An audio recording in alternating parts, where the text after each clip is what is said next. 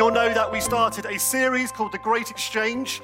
And the idea behind this series, hopefully it's going to come up on the screen, is really to shine a spotlight on our way of life in society that looks appealing, but actually ultimately does harm to our souls.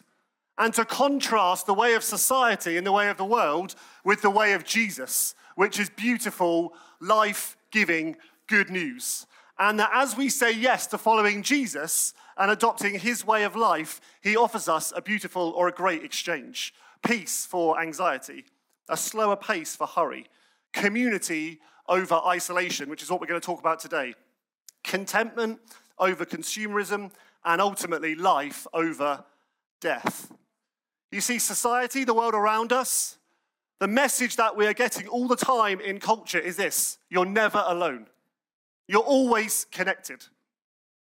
You always have people around you. We live in a 24-hour connected digital age, yes, where we can go online, we can be with people all the time, and society tells us you're never alone. You're never isolated. You're never without people. But is that actually true? It sounds nice as a slogan or as an advert, but is it actually true? Well, if studies are to be believed and research is to be believed, then the answer would suggest that the message of society isn't quite as true as we're led to believe. If you're able to, I know you've just sat down, if this half of the room are able and comfortable just to stand up for a moment, just for a little bit of a visual exercise. Studies in our society suggest that up to 45% of people in our culture feel lonely and isolated, sometimes, often, or always.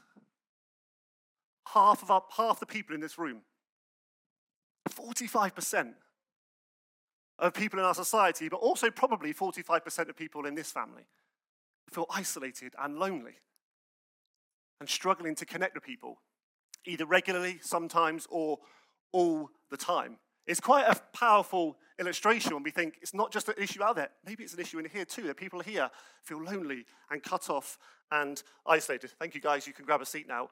And what's even more interesting about studies and research is it shows that young people aged 16 to 29 are actually, in fact, twice as likely to experience loneliness and isolation than people over 70. This is not an issue that's just exclusively to people who are older in life. Actually, this is an issue that is prevalent and rife among the young generation today. The most digitally connected, yet the most isolated generation in a history. And loneliness and isolation is actually as dangerous to our health as smoking 15 cigarettes a day. It's actually worse for you than obesity. It increases the risk of heart disease and strokes, let alone the impact on our mental and emotional well-being. And far be it from we think loneliness is just for people that are on their own. You can be married and have children and be very lonely. Because loneliness isn't just about an absence of people. Loneliness is a felt need where you feel disconnected from people at a deep, personal, and relational level. You could feel lonely when you live in a different nation or culture from your background or your home. You might feel lonely if you don't have anyone to walk life with closely. You don't have people that you can be honest with and real with. You might be suffering from a long-term health condition or a disability that just makes you feel very disconnected from people. You might experience and live with a massive degree of FOMO, the fear of missing out, because you see all your friends having fun connecting with each other, and inside you're just dying, going, I'm so alone. I'm so isolated. And we all know the effects of Instagram, TikTok, Facebook on our hearts, when we look and say, how comes everyone else is having fun and I'm all alone? How comes all my friends are connecting, yet I'm just the one being left out? You might move away from friends or family. You might have a change of season of life. The kids might have just recently left home, and you're feeling that the house is a bit empty, and I just feel really alone.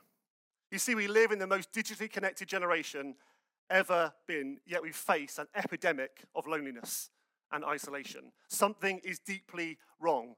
Our world has promised us and delivered us 24-hour connectivity to anyone, anywhere in the world. Next day delivery, endless Netflix streaming series at any time, on any device, wherever you are in the world. But it's actually led us down a lane, and a narrow path it is, of loneliness and isolation. And let's just personalize this for a moment. Let's not put it out there. Maybe you're here today and you're in the 45%. You don't want to admit it, but actually internally, you just know that you are lonely. And that's not just because you're on your own, but you feel lonely and you feel cut off and you feel disconnected. We know that COVID was a great disconnector, and maybe it's accelerated your feelings of loneliness or isolation. Let me tell you this morning, there is a better story in the way of Jesus. There is a better story in the way of Jesus. If you're feeling like that this morning, and if you're not feeling like that this morning, there's a better story because God has created something called the church, which is his heartbeat and his way of life, which is a counterculture to an isolated and fractured society. Each one of us in this room, whether we are isolated or feeling it or not, is actually the answer to the issue in our society. The way of Jesus is a better story because the story of the Bible is this: God being in community.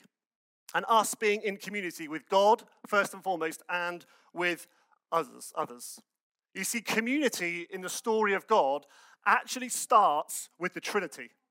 It actually starts with who God is. We've been singing and we've been worshiping this morning about God. And actually, if we're to understand biblical community, we need to first understand the nature of God and who he is and what he is like. Because the Bible's worldview is this of God. God is 3 in 1, yet 1 in 3. He is Father, he is Son, and he is Holy Spirit.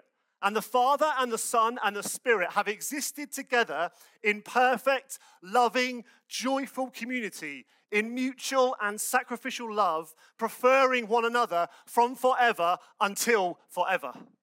That's the God that we serve. That's the God that we worship. Father, Son, and Spirit living together in beautiful, perfect community. And we see some of this in John chapter 17, which is going to come up on the screen. I'm just going to read a little bit from the book of John. This is in Jesus' famous prayer in John 17 when he's praying that the world would be one as him and the Father are one. Jesus says this, he's praying, he says, "And now, Father, glorify me in your presence with the glory I had with you before the world existed." He goes on to pray this in verse 22. "The glory that you have given me, I have given to them, that they may be one, even as we are one. I in them and you in me, that they may become perfectly one, so that the world may know that you sent me and loved them, even as you loved me. Father, I desire that they also, whom you have given me, may be with me where I am, to see my glory that you have given me, because you loved me before the foundation of the world." Before creation, before Genesis chapter 1, in the heavenlies exists relationship, community, and love. That comes first. Relationship, community, and love comes first. Father, Son, and Spirit glorifying and loving each other. And so at the heartbeat of the Christian worldview is a God who exists in community and in self-sacrificial and self-giving love. The Father loves the Son loves the Father loves the Spirit loves the Son, and so on and so on and so forth. And so when God breathes into the darkness of the world, he does so out of community and out of relationship and out of love. He doesn't create because he's a bit lonely in the heavens. He does so from a place of community and love, and that flows into his creation. And so when he gets to his pinnacle moment, the highest point of his creation, and he says he makes man and woman in his own image. He does that to reflect God, to fill the whole earth with the glory of God, to be invited into the community of the Father, Son, and the Spirit, and to live in community with one another, which reflects the very essence and reality of who God is. You see, the church exists because God is a community of Father, Son, and Holy Spirit. Now we know the biblical story that sin spoils everything. It fractured our communion with God. This beautiful sense in the garden of Adam and Eve walking with God in the garden in the cool of night. That's fractured when sin enters the world. But not only is our relationship to God fractured, our relationship to one another gets fractured. And the story of Scripture is one of restoration. The story of Scripture is one of restoration, ultimately through the person of Jesus Christ, sent by the Father to come to earth, to lay down his life as a once and for all sacrifice to restore that which was broken in the Garden of Eden. And the result of that is restored community with God and restored community with one another. What we need to understand is that community in the kingdom of God is not some nice idea, it's not some afterthought, it's actually how we represent God to the earth, because God is a community in of himself, and he creates out of that into us. So as we learn to live in community, we're actually representing God to the earth. Amen? We're actually representing what this God is like in our relationships, and how we operate and how we love one another actually reflects the heartbeat of God. It's actually who he is. You see, on the cross, Jesus forms this new, wonderful, beautiful community that we call the church. You see, when you choose to follow Jesus, when you say, I want to follow the way of Jesus, and I want to give myself to him, this is what happens. You get restored relationship with the Father and the Son and the Spirit, and you get restored relationships and restored community, that which was broken in Eden. Community over isolation. Jesus has traded us community for loneliness and isolation, because community is essential to life with Jesus. We cannot follow him alone. Community is utterly essential to fulfilling God's purposes on earth, because the self-giving love and sacrifice that comes as we live out in community reflects the heartbeat of the God that we've been singing about and worshipping about today. It's no wonder God says at the beginning, it's not good for man to live alone, because he knows that we are called to be in community, first with him and secondly with one another. It's not some afterthought, it's at the heartbeat and the core of what it means to live under the God of the Bible and of the Christian worldview. That God is a community, and he creates, and it flows out of him, community, self-giving love and sacrifice. Only God. We've been singing that song, haven't we, loads this year? Only God can restore relationships truly. Amen. Only God can restore relationship to him and relationship to one another. The community of the church is unique. Let me tell you this. It's unique in the purposes of God because it flows from the Trinity. It flows from the nature of who God is. Let me just read some things about what the community of God's people is like. God's church is a community, there should be a slide for this as well, is a community that is eternal. I put some scripture references up there so you know I'm not talking rubbish. It's eternal. It displays the wisdom of God. The community of God's people is built on a foundation of love. It's built on laying ourselves down for the sake of serving other people.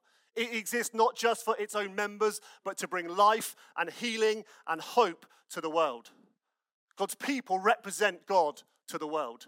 God's people belong together just like a physical body is intertwined and dependent on one another. It belongs together. It cuts through racial and social divides like no other community in the world can.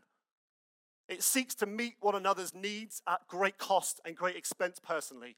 And it seeks to help one another flourish as followers of Jesus. This is God's heart for his people. This is what he longs for. This is what he's coming back for. One day, around the throne, every tribe and tongue and nation gathered around, worshipping Jesus Christ forever and ever and ever. But we know it's not that simple, right? We know it's not that easy. We know building family and building community isn't that simple. Most of us in this room crave deeper community. I think I'm okay and safe in saying that. Most of us crave deeper fellowship, deeper relationships, and deeper community. And our experience of community and relationships seems to sort of be like this pale shadow of what we've just looked at and what Jesus calls us to and the nature of the Godhead. It sort of feels like, hold on, that's over there, but our reality and experience is somewhere over here. And we live with this tension, don't we, of, God, I believe you say that in your word, but that isn't really my experience of the people of God. That isn't really my understanding. I've never really experienced, when I say a family that seeks to lay itself down for the sake of others, what does that even mean in our culture? How do we actually work that out? It's not that easy because there's barriers, there's challenges that we have to face up to. And I just want to run through a few of these, and then we're going to respond all in the next 5 minutes. So let's go. This first point was something that was Actually, my last point before, but when I woke up this morning, I really felt God pressed it on my heart. We are in a battle, friends. The reason why community is hard is because we're actually in a battle. I don't know if you know that. The Christian life is not a walk in the park, but it's actually an invitation into spiritual warfare.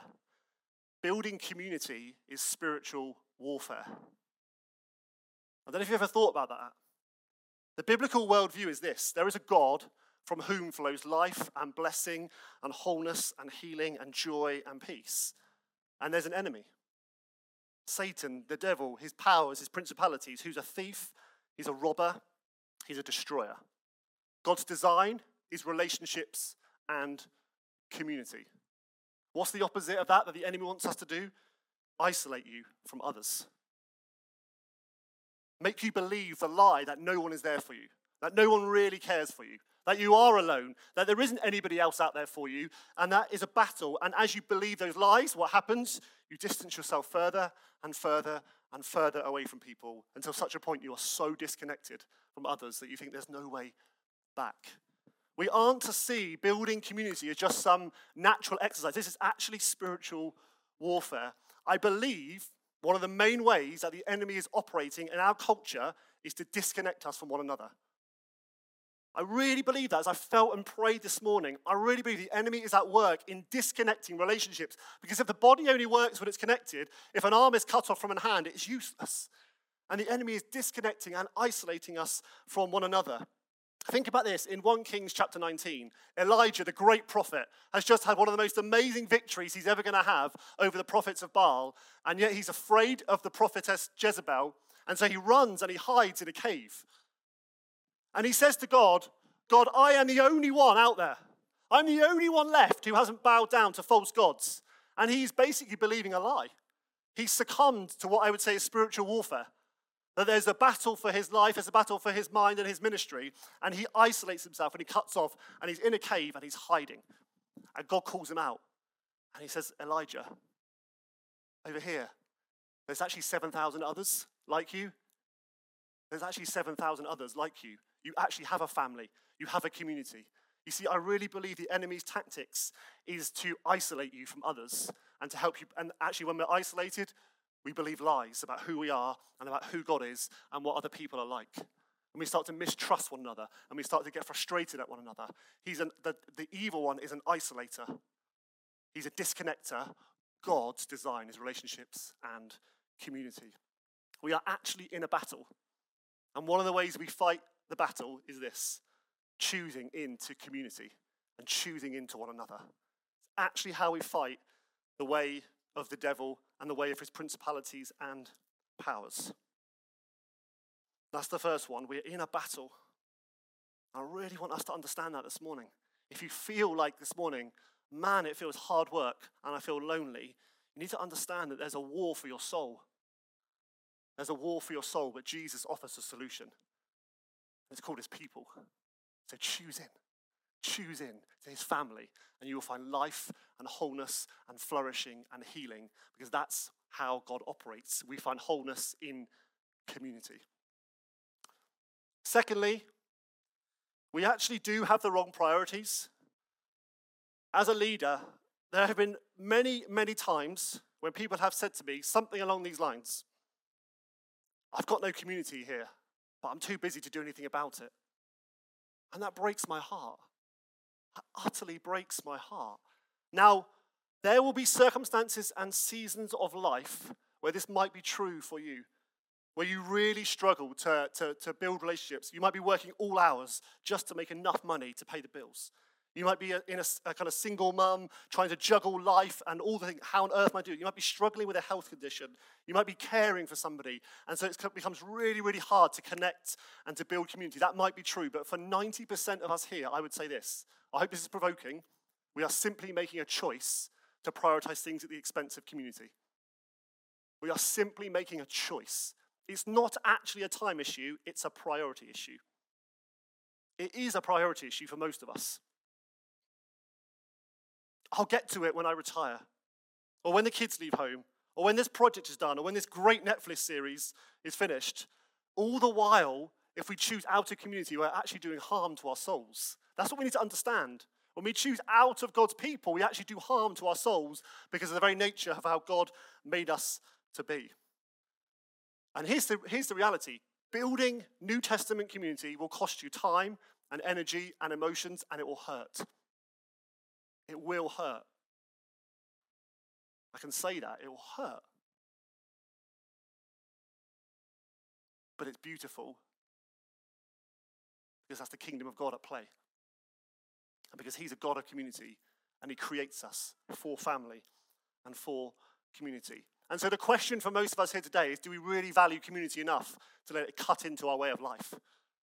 Do we really value it enough to cut into our way of life? Thirdly, sometimes we have the wrong motivation or the wrong heart. I think it's fair to say our society has this kind of contractual view of relationships. You give and you get. Yes? And something's really only worth investing into if you get a return on that investment.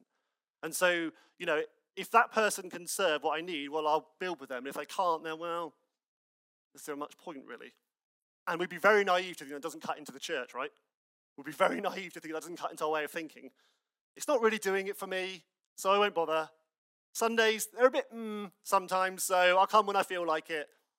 Actually, this person over here, I can build a relationship with them because they're quite like me, and I'll get something in return from that relationship. That does cut into our way of thinking if we're willing to be honest with ourselves, just for a moment. And we'd be naive to think that the way of the world doesn't cut in. But listen to this. The Trinity is so other-orientated. Father, Son, and Spirit is based on self-giving, sacrificial love, and submission. To put others' needs above your own. To serve, to defer. Mutual self-giving is actually what we're made for. And so as we learn to give out of ourselves, what we actually find is we really discover who we are. Because we're actually made to be a people who sacrifice and lay ourselves down for the sake of others. Christian community is actually a race to the bottom. It's a race to go low. I go low, you go low. It's like, who can go lowest? It's like the ultimate game of, what's that called? Limbo, yeah, which I'm rubbish at because I'm 6'4" and got a bad back, as you could tell. And maybe you're here and you think, do you know what? I've actually got community, thanks. I've got some friends, I've got family, got friends. I'm all right, thanks. But do you know what kingdom community is? Kingdom community is about going to the fringes. It's about going to the edge and saying, hey, there's people in this family who very few people are going to want to come towards. And I'm going to go there. I'm going to be the one who goes to the fringes. I'm going to be the one who goes to the edge. And I'm going to say, hey, can we build together? Let me love you. Let me serve you. Let me honor you. I am really running out of time. The last one of this is really important. Then we're going to respond. Some of you are weary and you're hurting. Maybe you've experienced something of community, but it's gone because people have moved on or they've moved away. And you just think, I just can't go again. I just can't. I can't try again and again and again. Maybe you've never really known it. Maybe you've lived a lot of your Christian life and you think, I'm not even sure this kind of community exists. So you just think, do you know what? I'll give up.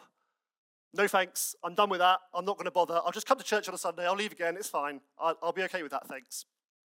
Maybe you're here and you've given up believing that we're ever going to see real breakthrough in the whole area of racial reconciliation and diversity in the church. You just think, no, it's not going to happen. So you just feel weary and tired.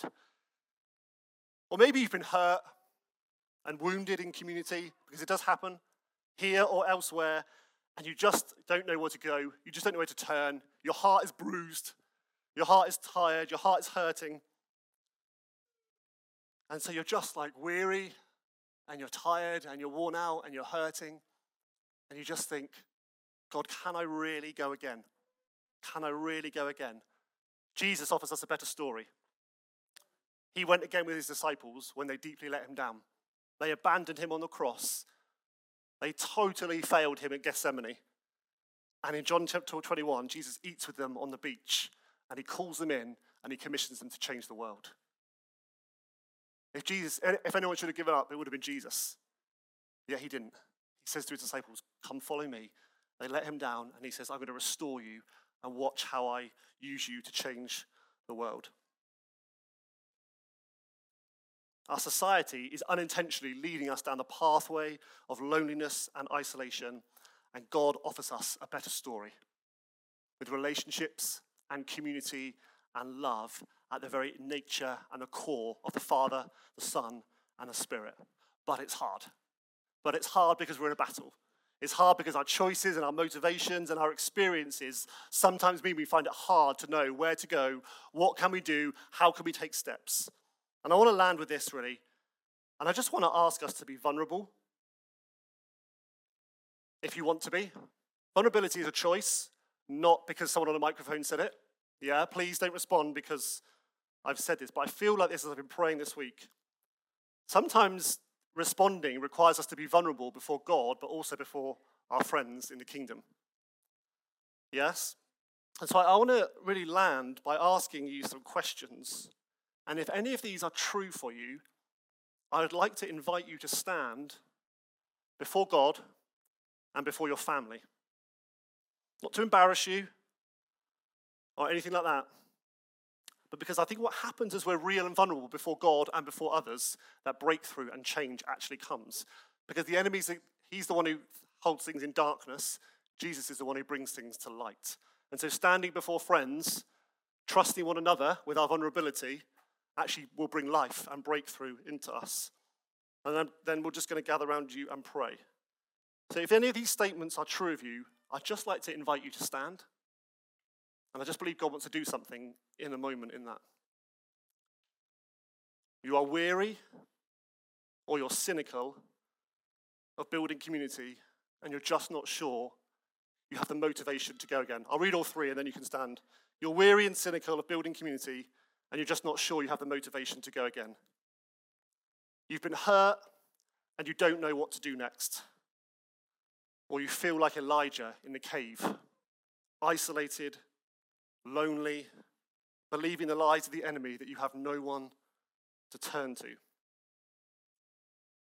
If any of those are you, I'd just like to invite you, if you feel comfortable and you're willing to be vulnerable, just to stand before us as a family.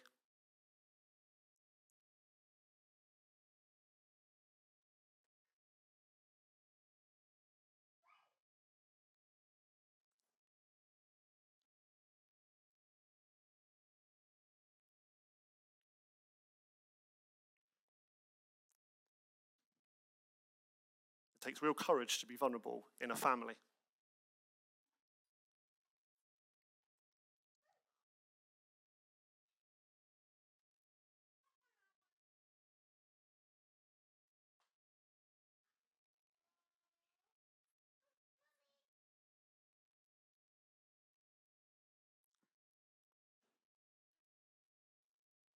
Just going to give it 30 more seconds. If anyone else wants to, that's fine. If not, that's okay. Just want to honor those who have just responded now.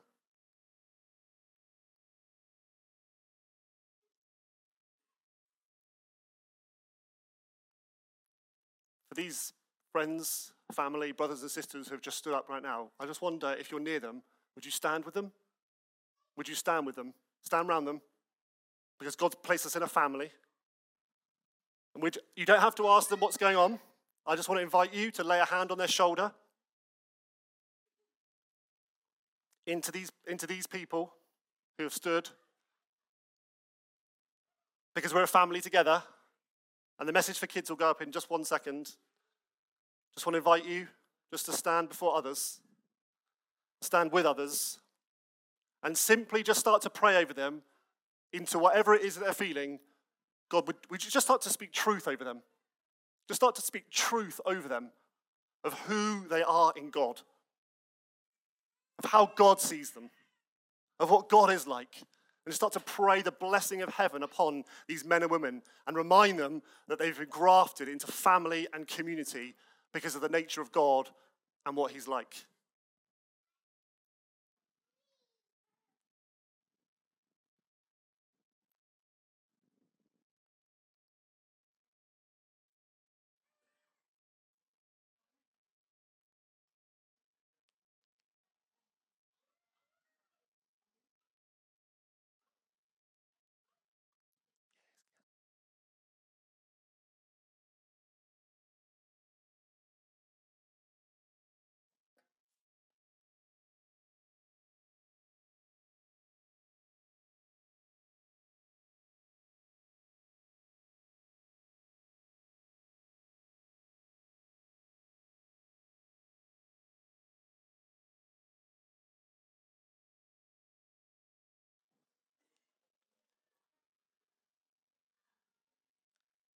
So for those who are praying, just keep praying.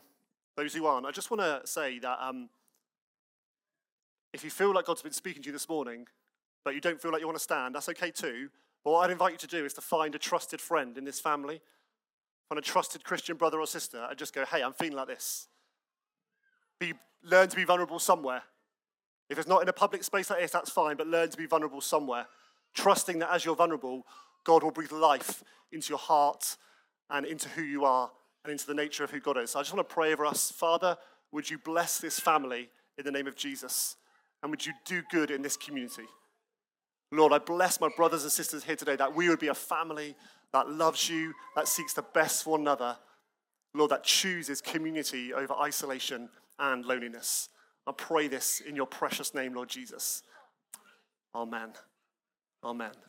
God bless you guys. Thank you so much.